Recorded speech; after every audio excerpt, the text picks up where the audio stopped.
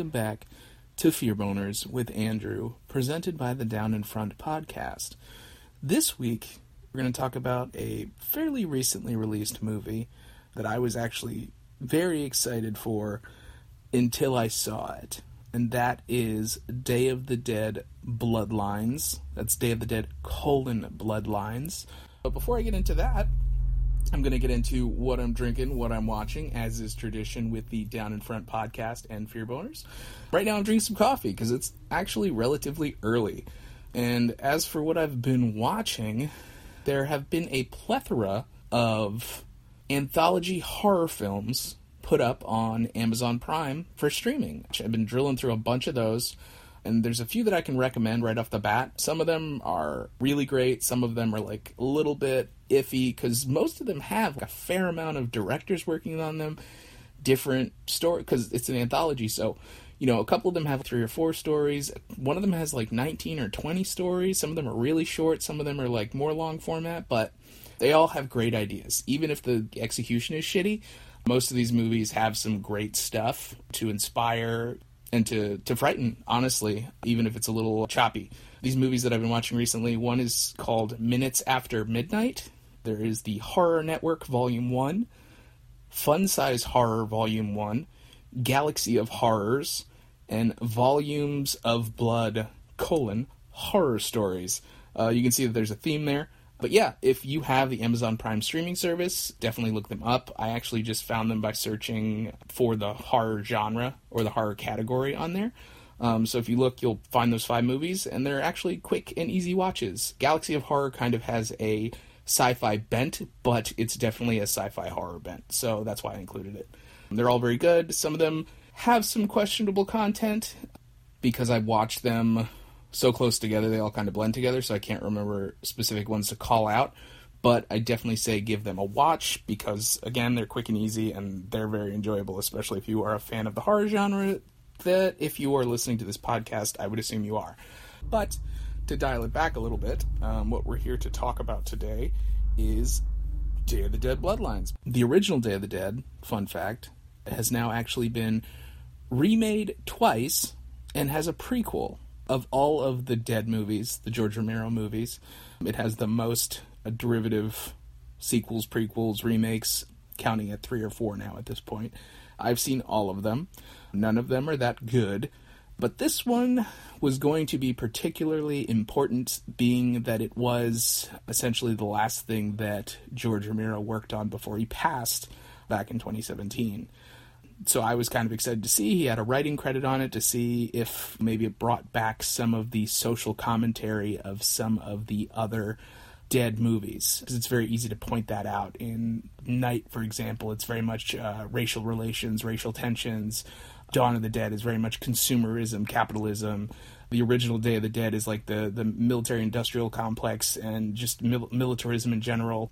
And Diary of the Dead was basically Romero's commentary on technology, how far it's come, where it's going, what people use it for, which was pretty interesting. And Land of the Dead is fun, sort of like a discourse on class, which was great. And then Survival of the Dead was interesting because it was essentially the first take in his universe of what's going on in other parts of the world. So the further we get away from that, whenever his content is remade or handled by other directors, with the exception of Zack Snyder's remake of Dawn of the Dead, which is still by far one of my favorite zombie movies. Zack Snyder has been really hit or miss, more on the miss end, honestly, but that movie, one of his earlier works, is fantastic if you haven't seen it. Okay, transitioning into the movie that we're here to talk about, Day of the Dead Bloodlines, basically was a real stinker. I'm not even going to sugarcoat it. I'm going to spoil the hell out of this movie, so if you actually do want to watch it, I couldn't find it anywhere. When I actually Googled the title of the movie, the first thing that popped up was a sketchy Russian streaming site, so I watched it on there, but right off the bat, you can kind of tell the quality isn't that great. Everything looks like it was shot like it was a commercial. To be fair, though, the one thing I can say about it, it is closer to a remake than the other remake that was made back in 2008, which was almost a completely different movie. Like, this movie starts with people running around in what seems like a beachside community, and the zombie attack is happening, and you can tell there's going to be like a flashback, but there was no alligator bursting out of the one building like in the original Day of the Dead, which was a really cool part. And as for that, the thing that I thought was really weird was, right off the bat, you can tell there is a discrepancy in the audio. A lot of the scenes are dubbed awkwardly. Some characters are just completely overdubbed. The main character is this girl that we follow. I can't even remember her name, but her accent, there was something off about it. I paused this movie a million times just to look things up to see to justify why I was watching it, and also just to be like, well, why is this happening now? Or why does this person sound weird? Or like, what's going on? Nothing looked right. And I was like, okay, well, this clearly wasn't, they're trying to make it seem like it was made in America or shot in America, but it wasn't. It was actually, weirdly enough, primarily shot in Bulgaria. I don't know what the connection is there. So that's also another reason why you run into a lot of different accents. The main character's American accent is really distracting because it floats in and floats out, and some words she doesn't fully mispronounce, but you can tell she's trying very hard to force what she would assume would be an American sounding pronunciation of a word. There was a specific word that she kept saying. I can't remember what it was, but it was just, every time she said it, you could hear that, she had an accent that she was fighting back. And I can't remember, she might have been Australian. There's a couple Australians in the film who sort of struggle with getting away with an American accent, which is also a little distracting. But also just the dialogue in general in this movie, it just feels like everybody is walking into odd small talk. Every scene in this movie takes place in an elevator. Like, I have to be with these people for a couple minutes, I guess I'll make, a nice little small talk. But it's not nice, it's awkward. Nobody likes small talk. I mean, I like a little bit of small talk. I'm having a little bit of small talk with you guys right now, dear listeners. But honestly, none of what these people say to each other really makes sense. There's no clear motivation for what they're doing. Besides the scene where the scene, there's not just one, but the scenes where people are running around screaming their heads off, trying to get away from zombies. And even then, there's some scenes where people scream and the camera cuts over to them and you're like, no, I don't believe this. I don't think you're actually scared. It's not. Now I feel like I'm making it sound worse than it is. But I don't know. There's just no enthusiasm in some of the lines delivered. It's not very convincing. There's some other troublesome things. Like most of the men in the film, which there are a lot, it's mostly a male cast. As they're introduced, you either find out one of two things, or both, is that they're either just bad actors, or they're just straight up pervs. Like some of the lines, we're introduced to the one black male character on the cast, and he instantly insinuates that if the female lead character goes into the shower, he will follow her in there to help her. It's just really... Yeah, the way he delivers the line is kind of troublesome, and then, he's like, oh, no, I'm just teasing, but it's a promise, wink, wink, nudge, nudge, like, kind of threatening, weirdly, vaguely odd and uncomfortable. And then the other female there just kind of shrugs it off. She's like, oh, stop teasing her, it's not a big deal. And dialing it back a little bit, less than 5 minutes or maybe 10 minutes into the movie, there's an attempted rape scene that is not fun to watch because we're trying to basically build this character of the main character, and we're trying to sympathize with her, or we're trying to give her this motivation, and during the outbreak, it's kind of becoming obvious that something's happening, and we're introduced to this creepy guy who's stalking the main character. And there's a fair amount of victim blaming because she works at a university, a medical university, and she has to, it's never quite explained, but she has to draw his blood on a regular basis for some test they're doing. And I guess he's supposed to be a janitor at the university, but he's like obsessed with her, and he keeps making these passes, and she keeps saying no. I guess it's insinuated that he asked her out on a date, and she shot him down multiple times, and then he keeps escalating. And at one point, her professor, her boss, is like, oh, it's time to deal with Max again. He's coming in. And she very clearly says, I'm uncomfortable with him. Like, why do I have to do it all the time? I've told you what bothers me about this guy, what he does. And she's like, oh, just do it. Like, if you want to keep this job, or if if you're serious about being a doctor, you'll just do it. And she does it, and the scene is very uncomfortable. And then we find that this guy not only doesn't take no for no, but he also has carved her name, Zoe, I think. Chloe? Zoe? One of those, into his arm, which we're like, right off the bat, we know this guy's insane. Then, as she's taking his blood, there's a very uncomfortable conversation about how much he loves her and how he deserves her. And it's just really bizarre. And then her friend, another doctor in training at the university, comes in and to her aid, sort of, but then just more victim blaming, because she's like, you really shouldn't let people treat you that way. You shouldn't let people take advantage of you like that. You should really stand up for yourself. This wouldn't happen unless you took a stand and didn't put up with his pervy shit. And it's like, no, he doesn't have the right to say that kind of stuff to anybody. It gets really creepy, and it gets even worse when later in the movie we're basically treated to the fact that he replaces the Bud zombie from the original Day of the Dead, which is very unfortunate because Bud, if you are familiar with the other film, is the smart zombie, is the fun zombie in the other movie, where it's sort of built around the fact that he's not coming back to life, but he's retained some of his brain function, so he can kind of communicate. He's not always attacking people, but he doesn't have an infatuation, but there's a scientist or a doctor that he's like friendly with, and it's kind of this nice relationship, and we sort of sympathize for him because he kind of remembers being human, but he's still undead. And like in the original Day of the Dead movie, he's great. His character's awesome. We kind of love Bud, and in this movie, we get a creepy rapist named Max who, even after dying, is still obsessed with potentially raping this living girl.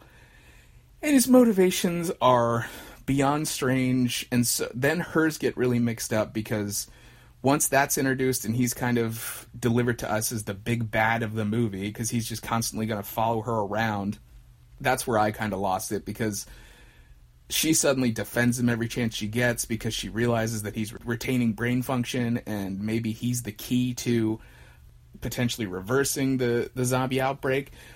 But the thing of it is, they make such a big point about taking his blood at the beginning of the movie, but that never comes back because they revisit the school, and that's where this all kind of blows up, is between the flashback and the jump forward. It's a 4-year period. And she winds up on this army base, and suddenly everybody's got military training, and everybody knows how to use guns, and there's a lot that's kind of glossed over. There's an underground bunker where people live in tents, and it just seems really shitty. But the other major difference between the original and this one is they keep leaving the bunker. The original Day of the Dead, there's way more of a threat of worldwide zombie infestation. In this movie, I feel like they couldn't get enough extras, so they're like, well, shit. This bunker is cool and all, and it's kind of secure, but you don't really get that feeling because they're constantly leaving. They're always going like, oh, we gotta go out on like a mission to collect stuff, or we gotta go get supplies, or we gotta save this person. And it just really takes out that claustrophobic feeling of living underground because it's like they can leave whenever they want. The original movie, the fence was pretty much always constantly surrounded by zombies. Here, it's just like whatever day of the week it was, they were able to get enough people in Bulgaria to come and sign up for free to play a zombie. Now, that being said, the zombie effects and the gore effects in this movie were actually pretty good. The only thing that was kind of annoying was all the blood in the movie came from a blood cannon. You know, if somebody got bit or if someone was killed off scene, there'd just be like a spray of blood that was clearly shot from a blood cannon. There was no subtlety there. It was just shot from a blood cannon. Lots of blood-soaked walls, blood-soaked ceilings, blood-soaked faces. It was a very bloody movie, but the zombies looked great. The gore was pretty cool.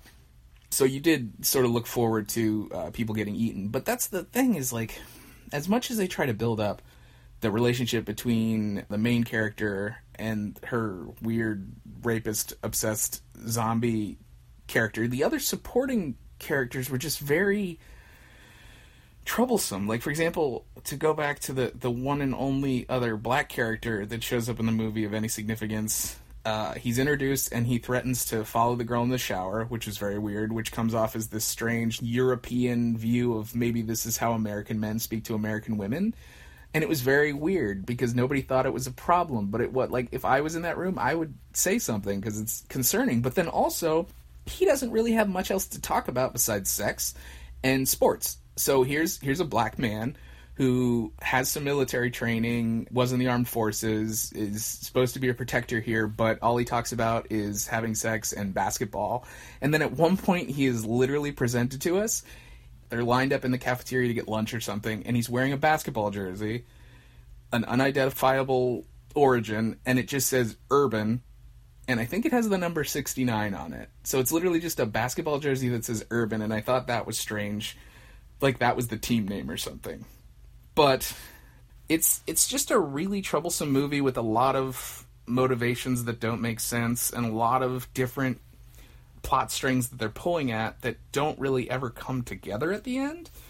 But the fact that they keep leaving, I'm going to go back to that for a second, because this team of people that works there, because they claim it's a military base, they don't act like military as much as they act like a SWAT team. And even then, like a very, malformed, non-practiced SWAT team.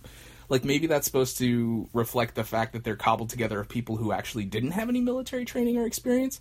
But they try to also present a bunch of different vehicles as military vehicles. And in one scene, I'm pretty sure it's fairly obvious they're all riding golf carts. But every time they go, like, for example, when they go to the school to try to get medicine for this person who's ill, every time they're somewhere else in this, SWAT-like faculty, and they're searching, and they're, it's very tense, or sort of tense, all of their guns have giant mag-light flashlights, and they want this to look really cool, so they use a smoke machine, obviously, to fill the halls, or fill the interiors of wherever they're going, and it was starting to give me headaches, because it looked terrible. The flashlight beams were all you could see. It was just, and every time they do an interior shot of these people wandering through the halls or doing these maneuvers, it just looked awful. Wow, I feel like I'm picking this movie apart, but really, there were just all these things that were just very not well done about this movie, and it's a shame that George Romero was on here with a writing credit, because it really didn't feel like he wrote anything in this film.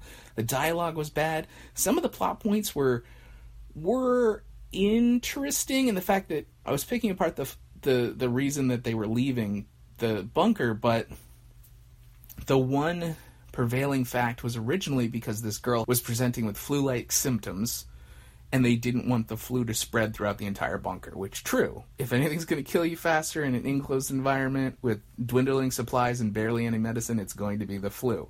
So that is a good reason to leave the bunker. But besides that, it didn't really feel like anything had the touch of Romero. The zombies, they were running zombies, they were fast zombies, they were puking zombies. Those aren't Romero zombies.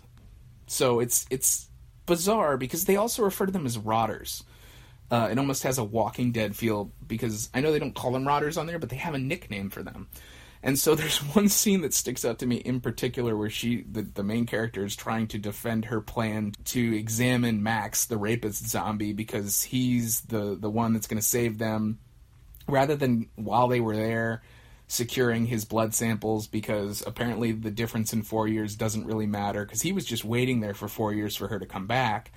But she's trying to defend this plan that she has to the weird He-Man woman-hating sergeant guy, who you still don't even know if he has any military training or if he was in the military. He just acts like he's president of everyone and kind of sucks. But he also just has no respect for women or other people in general. So she's telling him her plan and telling why her plan is smarter than his and why he needs to trust her and give her the leeway to do this and the resources to do this. She says the word rotter 4, 5, maybe 6 times in less than 30 seconds. And it was the word, if you typed this line out on the script or wrote it down or ad-libbed it and said it once or read it once, you would have been like, okay, wait, I need to fix that. But no, it made it to the final cut of this movie, and it's really distracting. Another thing, to go back into the character dynamic, we're later introduced to 2 brothers, one of which is the main character's boyfriend, significant other in the underground bunker, and the other is the scary commander guy who is in charge of everybody but kind of treats everybody like shit. They are definitely supposed to be two Latino brothers, Miguel and Baca, but they were definitely casted as two very, very white dudes. One of them, I believe, is even Australian. And it's just really bizarre. I don't know, because there's so many things, I know I've said it before, but there's so many things that come off in that movie as this, it's almost as if it was written or produced by someone who lived their entire life in Europe and had never actually been to America, but formed their idea of what America is based off of pop culture and media. It comes off very much like that.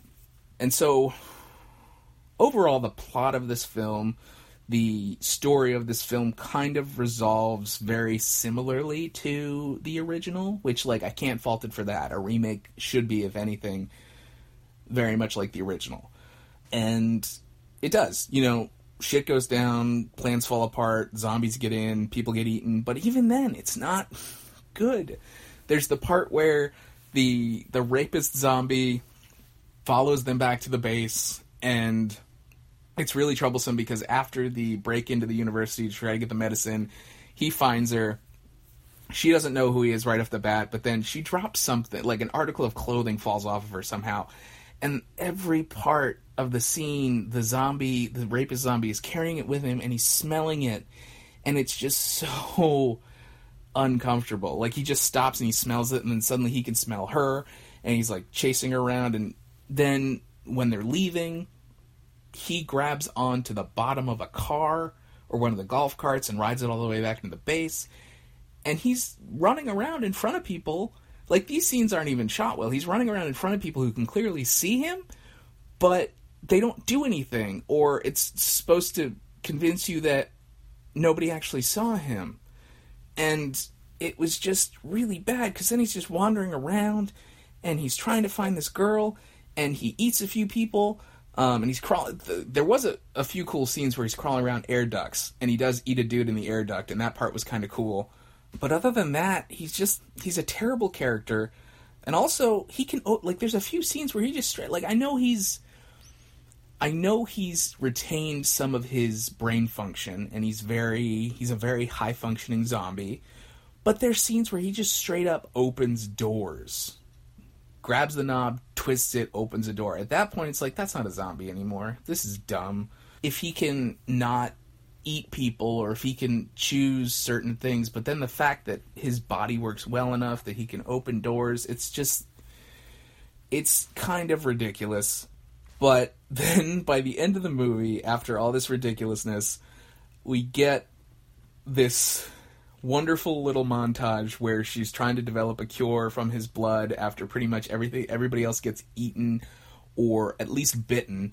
Like, I was really hoping it was getting to a point where the zombie mob had taken over the base, and once they're all in there, because again, there's not a lot of extras that play zombies in this film, so it's not really that threatening, but once you see them sort of like a handful of people flooding into the underground base, which is funny because sometimes you see a couple scenes back to back where you're like, wait, we already saw that guy. Oh, they just used the same extra again. He's just a little bit different. They put a little different shirt on him, but that's the same zombie we just saw run in there.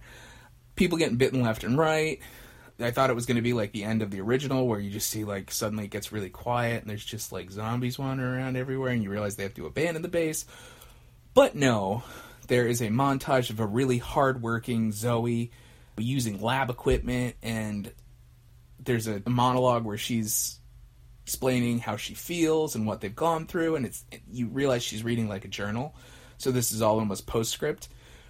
But this is the part that's the most troublesome for me, because she's slipping in and out of her accent. Some of the words are being really poorly mangled with her attempt at American accent, and yeah, it gets to a point where she starts talking about how suddenly she's developed a cure for the zombie plague, and it ends on this weird sunrise moment where she basically, like, it's zooming out and you see the country and you see it looks really beautiful, but you're like, that's nowhere USA, that's totally Bulgaria.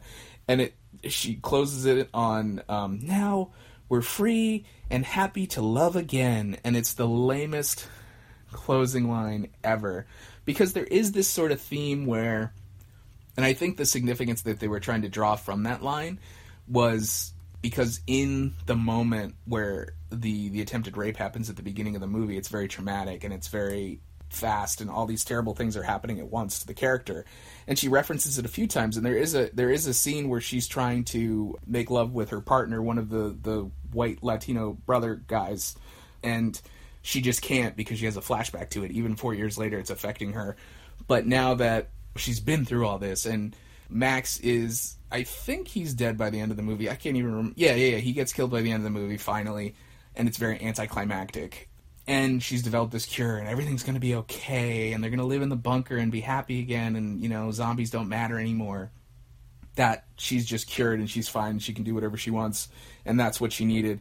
And it's this line that's delivered, and it's, like, very soft, and it's just very happy, and there's, like, the sun and everything. And then all of a sudden the credits kick in, and I don't know, I didn't look up the band, but it sounded like Rob Zombie, Powerman 5000, Static X had, like, all got drunk at a party and had, like, a weird three-way baby, and out popped this music, because it just kicks in, it's just like, like, butt rock crazy after she delivers that line.